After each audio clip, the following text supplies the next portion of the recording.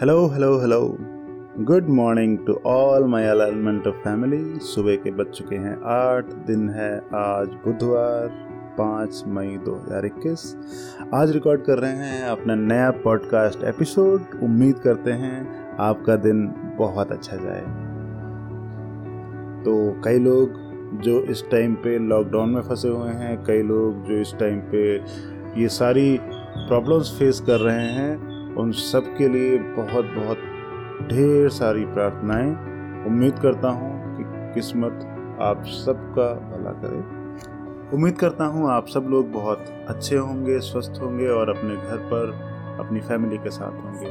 जो फैमिली के साथ नहीं हैं उनसे रिक्वेस्ट है कि कोशिश करके आप फैमिली के पास जाइए, और अगर आप नहीं जा सकते हैं तो प्लीज़ अपना ध्यान रखिए, क्योंकि ये सिचुएशन हम सब के लिए बहुत ही टेंशन वाली है। ऑब्वियसली चीज़ें काफ़ी सारी हो रही हैं, बट अपने आप को सेफ रखना सबसे ज़रूरी है, बाकी सब कुछ सेकेंडरी है। एक बार हम सब इस सिचुएशन से निकल चुके हैं। ये कोविड सिचुएशन लास्ट ईयर भी हमने देखी थी, फेस किया था, और इस साल उम्मीद करता हूँ हम सब बहुत अच्छे से इसको फेस करें और इससे बाहर निकलें। वापस मुड़ते हैं पॉडकास्ट की तरफ। तो एक क्विक रिकैप दे देते हैं अभी तक क्या हुआ इस कहानी में, क्योंकि हमने कम से आई थिंक 5 या 6 एपिसोड्स बना लिए हैं, जिसमें कहानी की शुरुआत हुई थी 11 अगस्त 2011 को, और किस तरीके से मैंने अपना पहला जॉब स्टार्ट किया, वो टीन शेड का ऑफिस, वो चॉकलेट कंपनी में प्रमोशन 2012 में,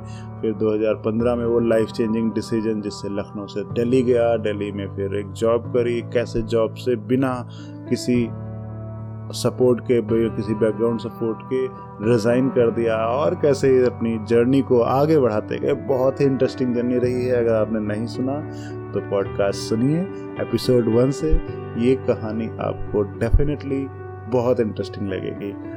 काफ़ी उतार चढ़ाव रहे, काफ़ी टर्न अराउंड्स रहे, एंड जैसा कि मैं हर पॉडकास्ट में बोलता हूँ कि मेरी कहानी में, जैसा कि मैं हर पॉडकास्ट में बताता हूँ कि, और जैसा कि मैं हर एपिसोड में बताता हूँ कि डिसीजन मेकिंग मेरी कहानी में हर 1-2 साल में कुछ ज़्यादा ही इन्वॉल्व रही। डिसीजन लेते गए, लाइफ बदलती गई, और आज यहाँ तक पहुँच गए। तो लास्ट पॉडकास्ट में हमने बात करी थी कैसे दिल्ली जा कर के जॉब चेंज करी, जॉब चेंज करके फिर सैमसंग चेल इंडिया किया, वहाँ से फिर पेटीएम निकले, पेटीएम में कुछ अच्छे लोग मिले, अच्छे लोगों के साथ अच्छा डिस्कशंस, अच्छा ग्रोथ हुआ, और फिर सडनली कुछ ऐसा हुआ 2019 में कि लाइफ में बहुत कुछ अगेन बदल गया।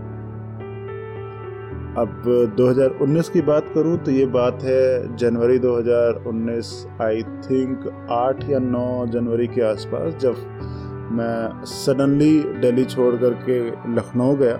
लखनऊ पहुंचा और कुछ इस तरीके का इंसिडेंट था कि मम्मी के पैर में ऑपरेशन होना था, और उनके पैर में रॉड पड़ी हुई थी जो कि निकलवानी थी, क्योंकि मम्मी का 2014 में एक्सीडेंट हुआ था। उस टाइम पे ऑपरेट करना पड़ा, पैर में रॉड लगा। लकीली वो इतनी ज़्यादा स्ट्रांग लेडी हैं कि वो फिट हो गई, ठीक हो गई, और धीरे धीरे उनका चलना भी शुरू हो गया, उनका सब कुछ नॉर्मल हो गया। 2014 में जो एक्सीडेंट होकर के रॉड पड़ी थी, उसको टाइम के साथ रिकवरी जब हो गई अच्छी सी, तो हम प्लान कर रहे थे कि वो निकलवा देंगे, and we would be proud to hear that कि वो नॉर्मल हैं। होता है ना, काफ़ी लोग ताने मारते हैं कि अरे तुम्हारी मम्मी के पैर में रॉड लगी है, या फिर मम्मी को काफ़ी लोग कुछ ना कुछ टॉन्ट मार दिया करते थे।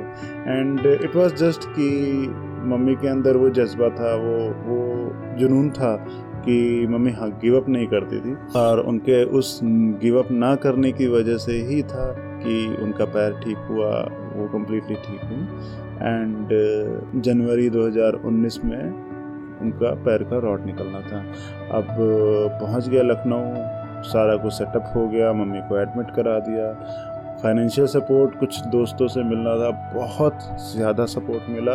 और यहाँ पर मैं एक बात ज़रूर कहना चाहूँगा आपको कि आपकी लाइफ में कुछ मेंटर्स, कुछ ऐसे फ्रेंड्स ज़रूर होने चाहिए जो आपकी एक आवाज़ पर आपका सपोर्ट करने के लिए दौड़े चले आए। और मैं सजेस्ट करूँगा कि आप भी किसी दूसरे की लाइफ में भी ऐसा रोल निभाना कि उसको ये कॉन्फिडेंस मिल पाए कि वो जब भी आपको आवाज़ दे और आप वहाँ पे होगे। और जब मेरे मम्मी का ऑपरेशन होना था तो सौरभ जी और अनिल जी से इतना ज़्यादा सपोर्ट मिला, इतना ज़्यादा प्यार मिला, इतना ज़्यादा केयर मिली कि उन्होंने बिना कुछ सोचे समझे इमीडिएटली मेरा सपोर्ट कर दिया। और आज के टाइम पे शायद मतलब मुश्किल है इतना ट्रस्ट और सपोर्ट करना लोगों का, क्योंकि शायद मुझे इतना सपोर्ट नहीं मिला था कभी इस तरीके का। So that was surprising and बहुत अच्छा लगा। ऐसा लगा कि हाँ कुछ तो हासिल किया है। जॉब, पैसा, कैरियर, ये सब कुछ सेकेंडरी है दोस्त। जो सबसे इम्पोर्टेंट है वो है लोग।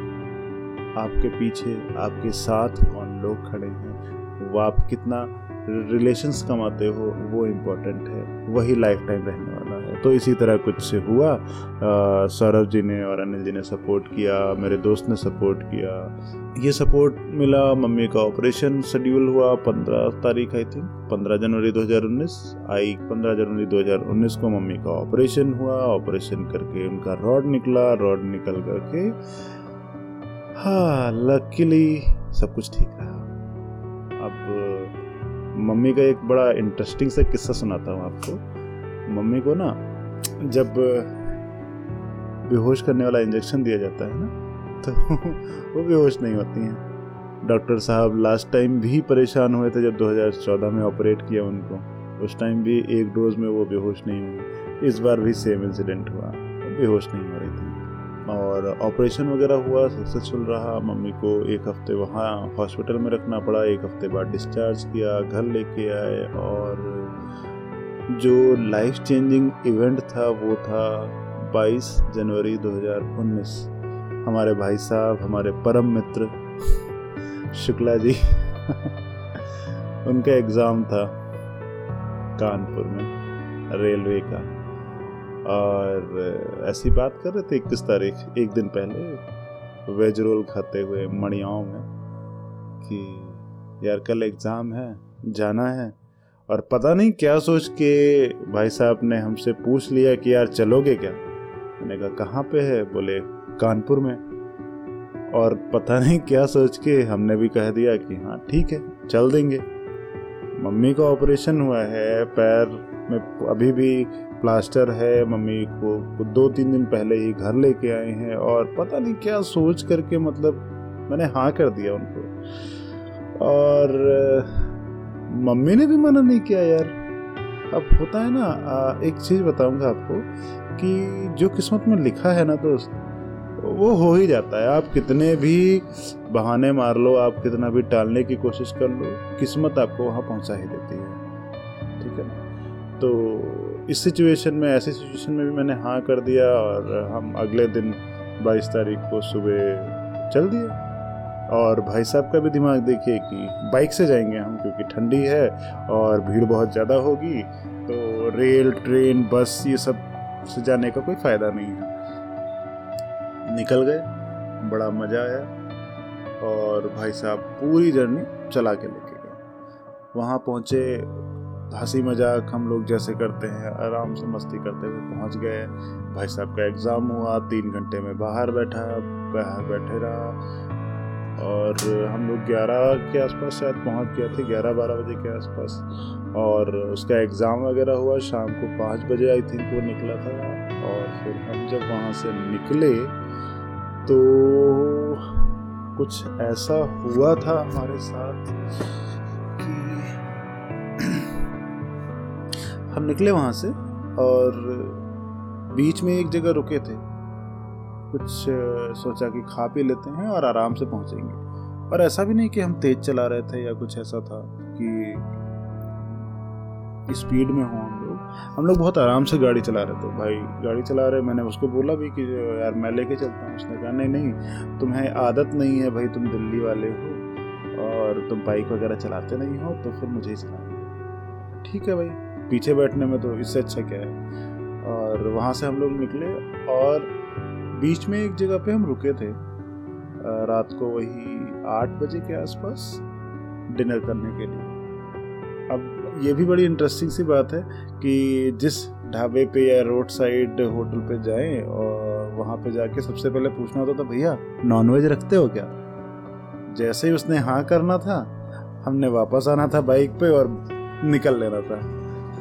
होटल वाले देखते थे कि यार ये क्या था, ये पूछ के गया, हमने हाँ कर दिया और ये चले गए। उनको ये नहीं पता था कि भाई हम तो वेजिटेरियन हैं और तरीका ही यही था कि भाई जिस ढाबे पे प्योर वेज होगा खाना उसी पे खाया जाएगा। 3-4 होटल पे पता किया, फिर फाइनली एक होटल पे हमको मिला, रोड साइड होटल पे, जहाँ पे देसी ढाबा एकदम मस्त था, वो प्योर वेजिटेरियन था। तो हम लोग गए, आराम से खाना खाया, गप्पे मारी, पुरानी बातें याद करी। और जब आप बचपन के दोस्त के साथ होते हो ना, तो सबसे इंटरेस्टिंग चीज़ यही होती है कि आपका सफ़र जो है वो बहुत मज़ेदार हो जाता है।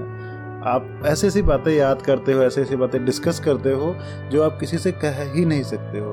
और दोस्त, मैं तुमको बताऊं, अगर तुम्हारी लाइफ में आज भी कोई ऐसा दोस्त नहीं है तो बना लो, क्योंकि आज जो दोस्त तुम एक बना लोगे ना, तुम्हारे बुढ़ापे में वही काम आने वाला है। तुम जब 40-50 साल की उम्र के हो जाओगे तो फिर वही दोस्त होंगे जिनके साथ तुम गप्पे मार पाओगे, जिनके साथ तुम टाइम स्पेंड कर पाओगे और जिनके साथ तुम लाइफ को पीछे मुड़ के देख पाओगे। बाकी फैमिली वगैरह सब कुछ ठीक है, चलता रहेगा, तुम हर चीज़ शेयर कर लोगे, बट वो जो मोमेंट्स है ना वो मिस कर दोगे।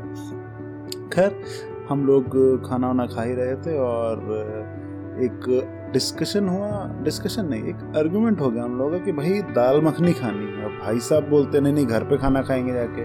मैंने कहा यार अभी खाना खा रहे हो, अब घर पे क्या खाओगे जाके, दाल मखनी ऑर्डर करते हैं। भाई ने मना कर दिया। और आप आगे सुन के सरप्राइज हो गए कि ये किस तरीके से दाल मखनी इतना बड़ा इशू बन गया। मैं कहा यार मुझे खाना है यार, एक नान वो मिस्सी रोटी मंगाते हैं और खा लेते हैं। हम लोगों ने शायद पनीर खाया था और पनीर खाया था और कुछ एक सब्जी ली होगी। भाई कहता नहीं मैं खा चुका हूँ। मैंने कहा नहीं यार मुझे खाना है। मना कर दिया यार उस लड़के ने। बताओ ऐसे करता है क्या कोई? तो थोड़ी देर बैठे भी रहे हम और मैं सोचा था यार दाल मखनी खा लेंगे, मतलब क्या मिल जाएगा, क्या हो जाएगा, थोड़ा टाइम लग जाएगा 15-20 मिनट और क्या होगा। नहीं, कुछ मैंने भी सोच करके मैंने कहा चलो ठीक है। फिर मैंने अवॉइड कर दिया और हंसते हुए हम लोग वहाँ पे बातें करते हुए निकल लिए। अब बाइक 35-40 की स्पीड से चल रही होगी मैक्सिमम, क्योंकि किनारे चल रहे थे। कानपुर का हाईवे था, थोड़ा सा रफ तो रहता ही है। और हम लोग शायद लखनऊ से 50 किलोमीटर ही रह गया होगा। 120 किलोमीटर का टोटल सफ़र था, एक वन साइडेड 115 या 120 किलोमीटर का, और 50 किलोमीटर रह गया होगा लखनऊ से, हमारे घर से। और रात का बज रहा था 10 आई थिंक। हम लोग मस्ती मजाक कर रहे थे। विशाल के घर से फ़ोन आया, मैंने पिक किया, हाँ भाई बस पहुंच रहे हैं, भाई साहब गाड़ी चला रहे हैं। फ़ोन रखा और कुछ हंसी मजाक कर ही रहे थे और सडनली पीछे से एक झटका सा लगा। कुछ समझ में नहीं आया हुआ क्या, और गाड़ी कंप्लीटली डिसबैलेंस हुई और दूसरा झटका लगा और मैं बाउंस करके लगभग 7-8 फीट दूर गाड़ी स्किड करते हुए चली गई आगे की ओर। मैं देख रहा हूँ, मैं हवा में हूँ, मैं देख रहा हूँ कि विशाल गाड़ी के साथ स्किड कर रहा है हाईवे पे। गाड़ी लगली हाईवे से नीचे की ओर उतर गई, विशाल से गाड़ी छूट गई, वो अभी भी फिसलता हुआ नीचे की ओर जा रहा है। मैं हवा में एक बाउंस किया, दूसरा बाउंस किया, पहला बाउंस कंधे के साथ, दूसरा बाउंस राइट हैंड के, और फिर मुझे कुछ याद नहीं कि क्या हुआ। सडनली लाइफ चेंज, जिंदगी यूं बदल जाती है, कुछ पता नहीं चलता। ये हुआ। और अगला इंसिडेंट जो मुझे याद है वो ये कि विशाल ने मुझे किसी कार के बोनेट पे ऐसे बेंड किया हुआ था और वो मुझे जगाने की कोशिश कर रहा था कि विपिन उठो, विपिन उठो। मैं किसी तरीके से आँख खोली तो सामने से मुझे विशाल का चेहरा दिखा, हेलमेट पहने हुए है, हल्का हल्का नाक से कट सा लगा हुआ है या उसके ब्लीडिंग हो रही है हल्की सी। एंड आई वाज लाइक कि यार ये हुआ क्या। फिर नेक्स्ट जो मोमेंट था वो था कि मैं शायद फिर से बेहोश हो गया हूँगा। फिर आंखें खुली और मैंने देखा कि वो किसी गाड़ी वाली के सामने खड़ा होकर के, वो एसयूवी गाड़ी थी, मुझे याद है, एक अंकल एक आंटी बैठे हुए थे, अंकल ड्राइव कर रहे थे, लग तो रहे थे एजुकेटेड, बट विशाल उनको बोल रहा था तुम ही थे ना, तुम ही ने मारा ना, अभी रुको बताते हैं तुमको, किनारे लगाओ गाड़ी। वो फिर मुझे देखने के लिए आया, मुझे ढूंढते हुए आया कि कहाँ गए, मैं शायद ज़मीन पे पड़ा होऊंगा या ऐसे ही कुछ। और फिर मुझे याद नहीं, वो जैसे ही हटा विशाल, और वो अंकल आंटी बोल रहे थे कि अरे आपको तो चोट लग गई है, चलिए हॉस्पिटल ले चलते हैं, आपको हम ध्यान रखेंगे आपका, रुके, कुछ नहीं होगा, कुछ नहीं हुआ है। एंड नेक्स्ट मोमेंट जैसे ही मैंने वापस नज़र उठाई तो वो भाग गए यार। इतने एजुकेटेड दिख रहे थे, समझदार दिख रहे थे, हम लोगों को लगा गलती से हुआ होगा उनसे, और बट वो भाग गए बिना कुछ सोचे कि दो लड़के रोड साइड हाईवे पर इस तरीके से पड़े हुए हैं और अब इतना इर्रिस्पॉन्सिबल होकर के भाग जाते हो। आपको लगता है कि पता नहीं क्या हो गया। बाइक शायद किसी कार के नीचे खड़ी थी, वो बाइक शायद किसी गाड़ी के नीचे पड़ी हुई थी, और विशाल ने मुझे वापस से जगाया। मेरा पेट बहुत ज़्यादा दर्द कर रहा था, बैक में दर्द हो रहा था, हाथ राइट हैंड में स्वेलिंग आ चुकी थी। एंड आई वाज लाइक कि यार कुछ समझ में नहीं आ रहा था कि ये हुआ क्या। विशाल मुझे खींचते हुए किनारे लेके गया, एक घर का चबूतरा बना हुआ था, वहाँ पे हम दोनों बैठे, वैसे बैठा भी नहीं जा रहा, फिर मैं लेट गया वहीं पे। विशाल का भी राइट हैंड काफ़ी ज़्यादा कलाई सूज गई, वो भी हेलमेट पहनने में था, तो कुछ समझ में नहीं आ रहा था कि ये हुआ क्या। वो जो इंसिडेंट था, वो जो मोमेंट था, हम लोग शायद 15-20 मिनट तो वहीं बैठे रहे होंगे, गाड़ी का ध्यान नहीं, कुछ पता नहीं, बस बैठे रहे, बस किसी तरीके से अपने आप को होश में लाने की कोशिश करते रहे। ये फिल्म में दिखाते हैं ना कि कुछ नहीं होता, भाई बहुत कुछ हो जाता है। जब आपका एक्सीडेंट होता है ना, तो उस एग्जैक्ट मोमेंट पे दिमाग सुन्न हो जाता है, हार्ट बीट्स स्लो या फास्ट हो जाती हैं, आपका ध्यान कहीं और जा ही नहीं पाता। अब ये सब कुछ चल ही रहा था, पानी था नहीं हमारे पास, पानी पीने का मन कर रहा था, बट जैसे ही मुझे पानी की याद आई तो मुझे अपने डैडी की याद आ गई कि उनका भी एक्सीडेंट हुआ था 2006 में। तो मुझे बड़ा ऑकवर्ड सा लगा कि यार मेरे साथ भी हो गया, क्योंकि 2006 में डैडी के साथ हुआ, 2014 में मम्मी के साथ हुआ, और 2019 मेरा नंबर आ गया। मुझे उस टाइम वो चीज़ याद आ रही थी, और जैसे ही ये बात याद आई ना, मम्मी की बात याद आई, यार मम्मी घर पे हैं, वो उस सिचुएशन में हैं, मतलब आई वाज लाइक कि नहीं, कुछ नहीं होगा, कुछ नहीं होगा। खुद को एकदम से संभाला, विशाल को उठाया, अब बाइक का ढूंढना शुरू किया। बाइक वहाँ रोड साइड पे किसी गाड़ी के नीचे पड़ी हुई थी। अब बाइक निकालने की कोशिश कर रहे तो निकाल नहीं पा रहे। थोड़ी देर हम लोग जूझते रहे, मेरा राइट हैंड स्वेलिंग कर चुका था, लकीली ब्लड कहीं से नहीं आ रहा था, विशाल के हल्का सा नाक से ब्लड आ रहा था, कलाई उसकी भी हल्का हल्का सूज गई थी। तो इतना तो श्योर था कि भाई चोटें तो आई हैं। और जो उस लगभग 20-25 मिनट बाद हम लोगों ने जब ऑब्जर्व करना शुरू किया कि कैसे हुआ, कहाँ पे हुआ, तो हम लोगों को ये रियलाइज़ हुआ कि विशाल गाड़ी के साथ स्किड करते हुए 10-15 मीटर चला गया था, और मैं बाउंस करते हुए 3-4 बार चला गया था। वो पल्सर थी, पल्सर पे पीछे थोड़ा सा उठा हुआ था, तो शायद पीछे से धक्का लगा और मैं फिर आगे की ओर जंप कर गया हूँ। ये ऐसा कुछ रहा होगा। अब बाइक निकालने की कोशिश कर रहे, निकल नहीं रही, तो फिर लकीली कुछ बाइक वालों ने ही गाड़ी रोकी, उन्होंने फिर हमारी हेल्प करी बाइक निकालने में, और बाइक निकाल करके फिर हम लोगों ने वापस उस वहाँ पे बैठे। फिर वो थोड़ी देर बाद चले गए, बट लकीली उन्होंने इतना हेल्प करा कि बाइक वगैरह हमारी निकलवा दी। बाइक का भी हैंडल मुड़ गया था, पहिया भी शायद ख़राब हो गया था, काफ़ी डैमेज हो चुकी थी गाड़ी। अब उस टाइम कुछ समझ में नहीं आया कि करेंगे, क्योंकि घर पे बता नहीं सकते हैं इमीडिएटली कि क्या हो गया है। मेरे दिमाग में बस एक चीज़ आई कि यार विशाल की ना नाक से ब्लड निकल रहा है। तो फिर मुझे अपना कुछ उतना टेंशन होना बंद हो गया एकदम से। मैंने कहा यार तेरे ब्लड निकल रहा है, मुझको टेंशन हो रही है, मेरा हाथ इतना स्वेल कर रहा है कि मुझे कुछ समझ में नहीं आ रहा है कि करूँ क्या। मैंने उसको बस इतना बोला कि चल यार एक बार फटाफट ना किसी पास के हॉस्पिटल में चलते हैं। अब गाड़ी कौन चलाएगा, राइट हैंड तो मेरा पूरी तरीके से स्वेल कर चुका है एकदम गुब्बारे की तरह। मुझे समझ में नहीं आ रहा है कि क्या होगा। और विशाल ने हिम्मत करी, बाइक ली। अब विशाल जब बाइक चलाना स्टार्ट कर रहा है तो वो बोल रहा है कि यार ठीक से कुछ दिख नहीं रहा है हेलमेट की वजह से, बहुत अजीब सा लग रहा है, मुझको तो रास्ता भी नहीं याद है, मुझे ऐसा लग रहा है कि रास्ता नहीं याद है। मैंने कहा नहीं मुझे याद है, चलो मैं बताता रहूँगा तुमको। और हम दोनों चंगू मुंगू टाइप उस गाड़ी पे बैठे, 10:30 पौने 11 का टाइम था रात का, और हम लोग चल दिए।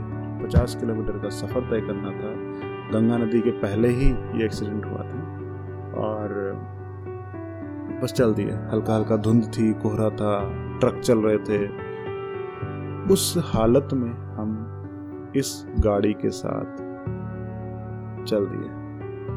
कहते हैं ना, जब बुरा टाइम आता है तो उसके साथ साथ आपकी हिम्मत भी उतनी ही बढ़ जाती है।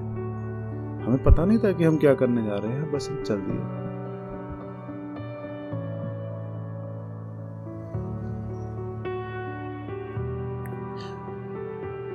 अब धीरे धीरे हम लोग आगे बढ़े। गाड़ी किसी तरीके से चल रही थी, भगवान जाने वो कैसे चल रही थी, क्योंकि जब हम लोगों ने बाद में रियलाइज़ किया कि गाड़ी की हालत बिल्कुल ख़राब थी। और हमारा मेन टारगेट था कि हॉस्पिटल ढूंढना है। पास में एक हॉस्पिटल दिखा तो, लेकिन ट्रस्ट नहीं हुआ, क्योंकि ऐसा लगा कि यार रात का माहौल है, वो हॉस्पिटल छोटा सा प्राइवेट हॉस्पिटल था, तो लगा कि यार पता नहीं क्या होगा। मन में एक ही चीज़ आई, बस लखनऊ पहुँचो किसी तरीके से, एक बार लखनऊ पहुँचोगे सब ठीक हो जाएगा। तो जब लखनऊ की बात हुई, मैंने कहा यार लखनऊ पहुँचना है तो चलो सीधे वहाँ हॉस्पिटल चलते हैं, मेडिकल कॉलेज। अब किसी तरीके से मैं उसको रास्ता बता रहा हूँ, वो धीरे धीरे चला रहा है, कलाई उसकी सूजी हुई है, मेरे हाथ से ऐसा लग रहा है कि ये हाथ फट जाएगा, इतना स्वेलिंग आ चुकी थी, मेरे बैठा नहीं जा रहा है, बैक में पेन हो रहा है। बस हम लोग चल रहे थे, पता नहीं कहाँ से वो सब कुछ सहने की इतनी ताकत आ गई, बट चल रहे थे हम लोग। और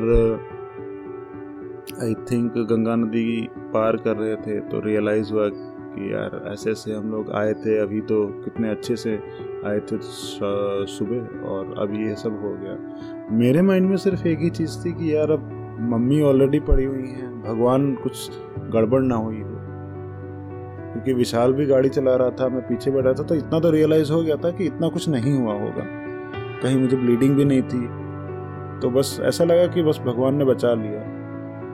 रियलाइज़ हो रहा था कि हाईवे पे थे, अच्छा हुआ नीचे आ गए थे, अगर कहीं कोई ट्रक वगैरह आ रहा होता तो क्या होता। तो ये सब बातें चलती रहीं। फिर लखनऊ एंटर किए किसी तरीके से। लखनऊ एंटर करके फिर एक जगह साइड में गाड़ी रोकी, विशाल को बोला, मतलब हम लोग शायद चारबाग नहीं आलमबाग पहुँचे होंगे। आलमबाग से या तो हम लोग मुड़ जाते उधर भिटौली की साइड कानपुर बाईपास पे, या फिर हम लोगों के पास था कि आलमबाग होके चारबाग होते हुए निकले। तो समझ में आया कि यार रात का माहौल है तो सीधे ही चलो, तो उसको नहरिया से फिर आलमबाग की तरफ ही लेके गए। और आगे एक जगह मुझे याद है, मैंने गाड़ी रुकवा करके बोला कि यार पानी पीना है, बहुत ज़्यादा प्यास लग रही थी। पानी पीने के लिए हम लोग रुके, और जब लगा कि हाँ अब सब कुछ ठीक होगा तो पानी पीने के लिए रुके। वो मंदिर था, मंदिर के किनारे नल लगा हुआ था। अब मैं लेफ्ट हैंड तो मेरा काम कर नहीं रहा था, बिल्कुल ठंड के मारे सुन्न हो गया, तो राइट हैंड इतना स्वेल कर चुका था कि जब मैं उसको पानी पीने के लिए मोड़ने की कोशिश करा तो मुड़ भी नहीं रहा था। मैं कहा यार बड़ा दिक्कत हो रही है। तो बस ये था कि ब्लीडिंग कहीं नहीं थी, कुछ भी नहीं था, बस स्वेलिंग थी। तो मैं कहा ठीक है यार, ठीक हो जाएगा। किसी तरीके से पानी बस 2 घूंट पिया और फिर चल दिए। हम लोग पहुँचे, खदरा पहुँचे थे, तब फिर रियलाइज़ हुआ कि यार अब फ़ोन कर लिया जाए। खदरा नहीं, सॉरी, हम लोग डालीगंज पुल पहुँचे। पक्का पुल पहुँच करके फिर फ़ोन किया। मैंने अपने घर पर नहीं बताया अभी, क्योंकि मुझे पता था यार मेरे घर की सिचुएशन क्या है। मम्मी हैं, 2 बहनें हैं, मम्मी बेड पे हैं, तो फिर बोल नहीं सकता था कि एक्सीडेंट। अब अब ये भी था कि मुझे ये लग रहा था कि सब कुछ ठीक है, कोई प्रॉब्लम है नहीं, तो मैंने कहा ठीक है चल देंगे। अब क्या हुआ, सत्यम और निखिल आ गए वहीं पे डालीगंज पे, और हम लोग गए वहाँ से सीधे मेडिकल कॉलेज। सत्यम के कुछ फ्रेंड थे मेडिकल कॉलेज, सीधे ट्रामा सेंटर ही लेके चला गया वो कि यार फटाफट काम हो जाएगा, चेकअप हो जाएगा, एक बार दिखा लेते हैं। अब मुझे टेंशन था कि यार उसके नाक से ब्लीडिंग हुई है, तो बहुत ज़्यादा टेंशन था उसको। अपना तो कुछ रियलाइज़ हो नहीं रहा था क्योंकि अपन ठीक है, कहीं कुछ ब्लीडिंग है नहीं, कुछ नहीं प्रॉब्लम, तो मेन उसी का टेंशन था।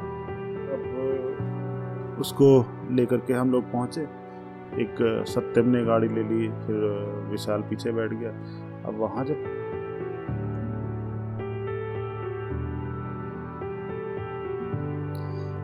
डालीगंज में जब सत्यम और निखिल आ गए तो मैंने कहा यार अब एक बार हॉस्पिटल तो जाना चाहिए, एटलीस्ट चेकअप करा लेते हैं कि क्या हुआ है। तो फिर ये हुआ कि ठीक है एक काम करते हैं, वार्ष्णेय अंकल के यहाँ चलते हैं, मम्मी को अभी 2 दिन पहले लेके ही आए हैं वहीं से, सब जानते भी हैं वहाँ पे, और फटाफट काम भी हो जाएगा, ठीक है सारा चेकअप वगैरह हो जाएगा, वो देख लेंगे। ये कहना हुआ कि उन लोगों ने गाड़ी घुमा दी उधर ही, और हम लोग वहाँ पहुँचे तो पता चला कि वार्ष्णेय सर तो कोई ऑपरेशन में लगे हुए हैं। 11:30 या 12, नहीं हाँ 12:30 के आसपास बज गए, 12 साढ़े 12 बज चुका था। वहाँ हम लोग थोड़ी देर वेट किए, पता चला ऑपरेशन तो लंबा चलेगा, और उनके सारे स्टाफ भी उसी ऑपरेशन में एंगेज थे। आधा घंटा हो गया, आधा घंटा नहीं 20 मिनट हम लोग रुके होंगे। तो सत्यम ने फिर अपने दोस्तों को फ़ोन किया मेडिकल कॉलेज में, वो लोग ट्रॉमा सेंटर के पे ही थे, स्टूडेंट्स थे मेडिकल के, तो उसने बात करी होगी और वो सीधे हमको वहाँ लेके चला गया कि चलो यार जब काम कराना ही है तो जल्दी काम हो जाए। वहाँ गए चेकअप वगैरह कराने के लिए, ठीक है चेकअप करा लेते हैं। अब ट्रॉमा सेंटर से वैसे भी बहुत बुरी यादें जुड़ी हुई हैं मेरी, तो टेंशन तो था, मना तो कर रहा था बट नहीं माने। फिर टेंशन था कि नहीं यार ये विशाल को प्रॉब्लम हो रखी है, भगवान सब कुछ ठीक हो। हमने कहा ठीक है चलो दिखा लेते हैं इसको चल के ना, और वहीं से एक ना वो ले लेंगे स्वेलिंग कम करने के लिए जो बाम आता है, तो वो हाथ पे लगा लेंगे, ठीक हो जाएगा। अब उसको लेकर के हम लोग पहुंच गए। वहाँ पहुँचे तो फटाफट सत्यम के दोस्त वगैरह आ गए, काम वगैरह होना शुरू हो गया। डॉक्टर ने चेकअप देखा, ऐसे ही फिजिकल एग्जामिन किया, पूछना शुरू किया। तो विशाल वाज लाइक कि ठीक है ब्लड आया था, वो नाक में से हल्का सा लग गया, इसलिए ऐसा कुछ टेंशन वाली बात है नहीं। बट मैंने फिर भी फोर्स किया कि नहीं आप एक्सरे और चेकअप करा लो। उसके कलाई में स्वेलिंग थी, तो नहीं, डॉक्टर ने बोला कि ठीक है आप कलाई की स्वेलिंग करा लो। अच्छा मज़े की बात यह है कि उसकी कलाई की में स्वेलिंग इतनी बढ़ चुकी थी, उसने बाइक भी चलाई तो उसका हाथ एकदम जाम हो चुका था। अब उसका हाथ इतना ज़्यादा जाम था तो वो कुछ कर नहीं पा रहा था, हिला नहीं पा रहा था अपना कलाई। तो फिर डॉक्टर ने उसको बोला कि शायद आपकी कलाई में कुछ प्रॉब्लम, फ्रैक्चर या कुछ हुआ होगा। तो उन्होंने रिकमेंड कर दिया विशाल के लिए कि कलाई और पूरे हाथ का आप एक्सरे कराओ। मेरा केवल यहाँ राइट हैंड की पाम यानी कि हथेली में स्वेलिंग थी, तो उन्होंने कहा कि ठीक है तुम्हारा कुछ ज़्यादा लग तो नहीं रहा है, ठीक है लिख देते हैं बस। हाँ उन्होंने ऐसे एक्सरे लिख दिया, हम लोग पहुँच गए और पहले विशाल का एक्सरे हुआ। लकीली ऐसा कुछ भी सीरियस नहीं था, बहुत खुश हुए हम लोग कि चलो भगवान सब कुछ ठीक था। नाक पे जो ब्लड था वो भी कुछ ऐसा सीरियस बात नहीं थी, बस स्वेलिंग थी जिसकी वजह से वो दर्द था, वो भी उसमें बोला कि टाइम लगेगा बट ठीक हो जाएगा, ऐसा कुछ फ्रैक्चर जैसा या कुछ भी नहीं था। बस लगे कि यार चलो थैंक गॉड बदनामी नहीं होगी यार, दोस्त के साथ लेके गए और ये सब हो गया, और जीते जी मर जाते। अब मेरी बारी आई, पहुंच गए हम भी एक्सरे कराने के लिए।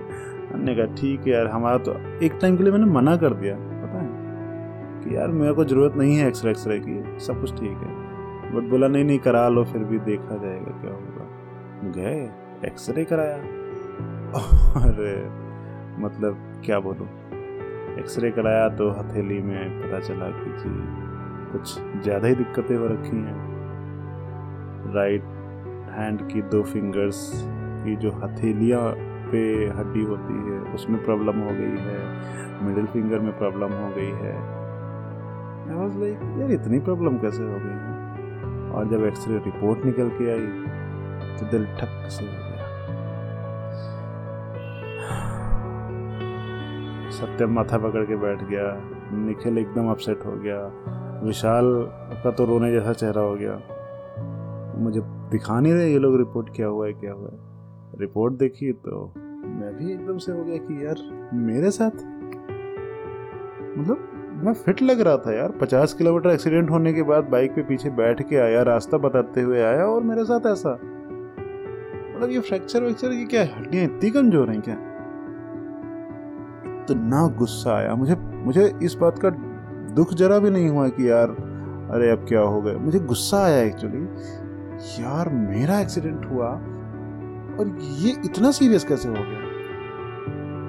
डॉक्टर ने बुलाया ओपीडी में, उन्होंने कहा कि जी कच्चा प्लास्टर बंधेगा, फिर पक्का प्लास्टर बंधेगा, ये वो दुनिया भर का।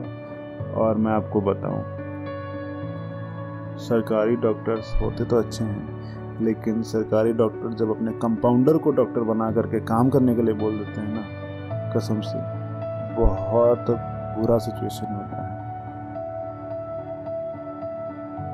वो कंपाउंडर ने बुलाया, मेरा हथेली, फिर मुझे बताया कि ऐसे ऐसे ना आपको कच्चा प्लास्टर बंधेगा हाथ पे, लगभग 3-4 महीने लगेगा। मैंने कहा लो 3-4 महीने का क्या मजाक है यार, 3-4 महीने का। आई वाज लाइक कि यार ये क्या हो गया अपने साथ। मतलब एक जरा सी बात और 3-4 महीने के मैं हाथ पे ही प्लास्टर लेके घूमूंगा, समझ में नहीं आ रहा था। मैंने कहा ठीक है देखते हैं क्या होता है। अब उसके पास गए, उसने क्या किया ओपीडी में कि हाथ रखा एक स्लैब पर, और उस बेवकूफ ने बस ऐसे ही दबा दिया यार। जो चीख निकली है मेरी,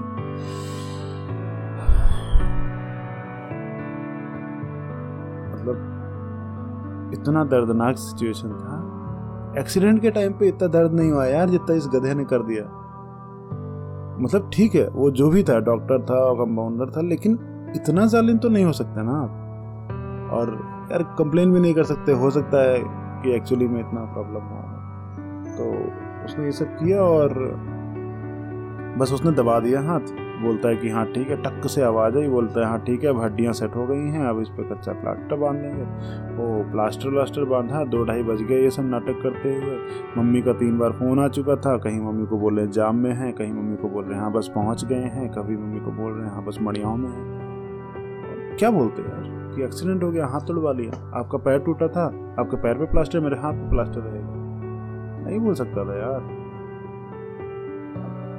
किसी तरीके से अपने आप को हिम्मत बंधाई और वो कच्चा प्लास्टर किया उसने, और वो 2:30 बजे के आसपास वहाँ से निकले। अब मेरे दिमाग में सिर्फ एक चीज़ घूम रही थी, यार एकदम से क्या ज़िंदगी रुक जाएगी क्या। ये हुआ सीन लगभग 2:45-3 बजे के आसपास। घर पहुंचे, समझ में नहीं आ रहा था कि घर वालों को क्या मुंह दिखाएंगे, किस मुंह से बात कर पाएंगे घर वालों से।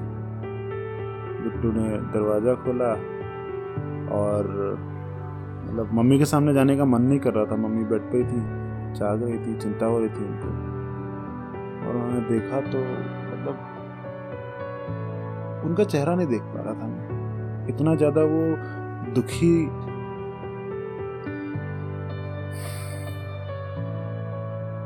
मेरे मन में सिर्फ एक ही बात आ रही थी कि यार गड़बड़ कर दी उसने। मतलब मम्मी ऑलरेडी बेड पे हैं, मेरे हाथ में ये प्लास्टर बंधा हुआ है। आई डोंट नो कितना टाइम लगेगा। जिस हिसाब से वो लोग बात करें 3-4 महीने तो लगेंगे ही लगेंगे। तो क्या 4 महीने के लिए ज़िंदगी रुक गई। मम्मी का अभी खुद कम्प्लीटली रिकवर होना में टाइम लगेगा, लगभग 1-1.5 महीना। और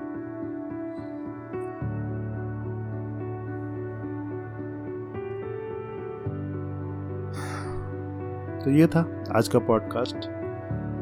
ज़िंदगी कैसे मिनटों में बदल जाती है, आप शायद इस पॉडकास्ट से समझ पाओगे। तो दोस्त, बहुत ज़रूरी है जो भी कर रहे हो, जैसे भी कर रहे हो, प्यार से करो, ढंग से करो और अपना ध्यान रखो, ठीक है। आगे का पॉडकास्ट शायद आज बनाने का हिम्मत नहीं हो रही है, तो अगले पॉडकास्ट में बताऊंगा फिर क्या हुआ, कैसे चीज़ें बेटर हुई, कैसे अपने आप को संभाला, कैसे नई नई चीज़ें करना शुरू किया, सब कुछ बताता हूँ अगले पॉडकास्ट में। फ़िलहाल तो थोड़ी हिम्मत नहीं हो रही है, सो सॉरी। तो बने रहिएगा, 2019 जनवरी से ज़िंदगी कैसे एकदम से टर्न अराउंड होती है, कैसे 4-5 महीने bed rest, complete bed rest हुआ, कैसे उस बेड रेस्ट के टाइम पे भी उल्टे हाथ से लिखना, उल्टे हाथ से मोबाइल चलाना, उल्टे हाथ से सारे काम करना सीखा, कैसे एक ज़िंदगी होती है जब आप ये रियलाइज़ करते हो कि कुछ भी हो जाता है, लाइफ में कुछ भी हो सकता है। जब आपको ये रियलाइज़ हो जाता है, फिर आपके जीने का तरीका जो बदलता है ना दोस्त, बताते हैं अगले पॉडकास्ट में। तब तक के लिए बस रिक्वेस्ट है, आप बने रहिए हमारे साथ। अगर आपको ये पॉडकास्ट अच्छा लग रहा हो तो लाइक, फॉलो, शेयर, सब्सक्राइब, जिस भी प्लेटफॉर्म पे आप सुन रहे हो हमें। अगर स्पॉटिफाई, आईट्यून्स, गाना, जियो, इन सब पे सुन रहे हैं तो प्लीज़ फॉलो कर लीजिएगा, लोगों को शेयर करिएगा। कुकू FM पर हैं तो लाइक करके कमेंट कर दीजिएगा। और अगर आप YouTube, इंस्टा, फेसबुक कहीं पर देख रहे हैं हमको तो definitely like, subscribe, comment, share कर दीजिएगा। आपका सपोर्ट बहुत बहुत हिम्मत देता है आगे और पॉडकास्ट बनाते रहने के लिए। तब तक के लिए बस खुश रहिए, अपना ध्यान रखिए और ध्यान रखिए कि ज़िंदगी में कभी भी कुछ भी हो सकता है, इसलिए ज़िंदगी को खुल के जीना शुरू करो। Thank you. Till then, bye bye, have a nice day.